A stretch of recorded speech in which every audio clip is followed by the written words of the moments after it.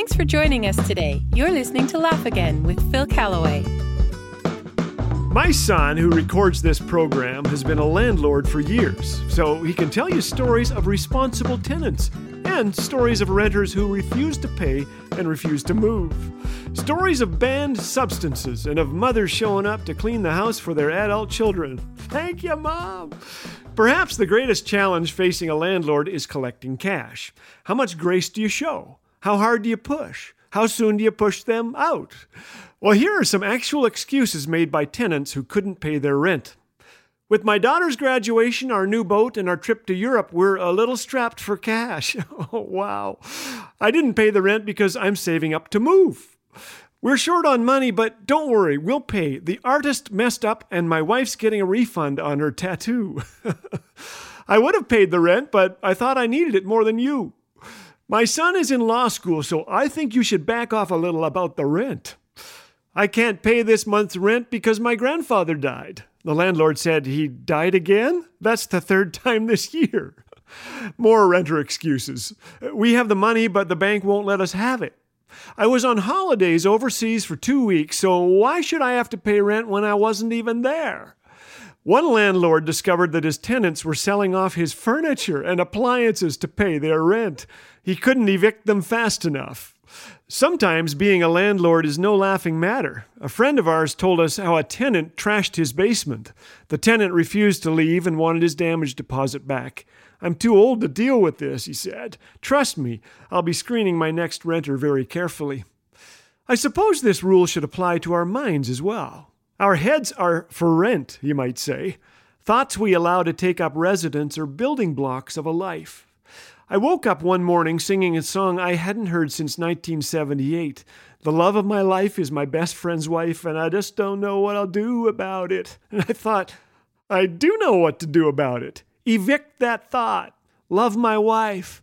And then I thought, I only have so many brain cells. Why did I use some of them up for that song? What inhabits our minds determines the course of our lives. We need to dislodge, expel, and banish certain thoughts. Warren Wiersbe wrote, "Wrong thinking leads to wrong feeling, and before long the heart and mind are pulled apart and we are strangled by worry."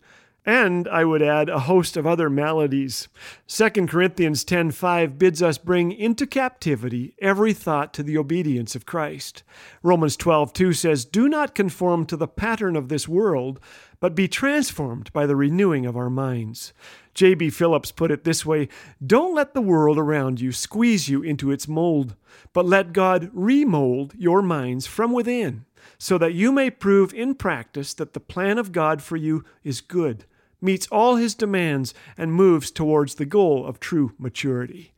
When we make time to meditate on Scripture, pray, and hang out with godly people, our minds are nourished by things true, honorable, pure, and lovely, things that help us reflect the heart of God, and His peace will guard our hearts and minds in Christ Jesus.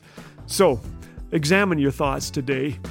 Does a thought rob your peace, bring shame, anxiety, bitterness, worry? Evict it, would you? Replace it with truth. Have the conviction to carry out an eviction. It might smart a little bit at first, but send those old thoughts a-packing. No more excuses. Speaking of which, a guy told his landlord, "I wanted to pay the rent, but I was in a coma."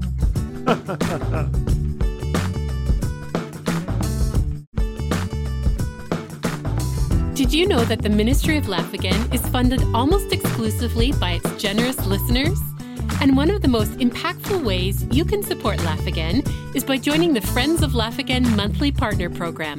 By committing to a monthly gift, you'll help amplify these messages of hope and joy to hearts and homes that so desperately need them.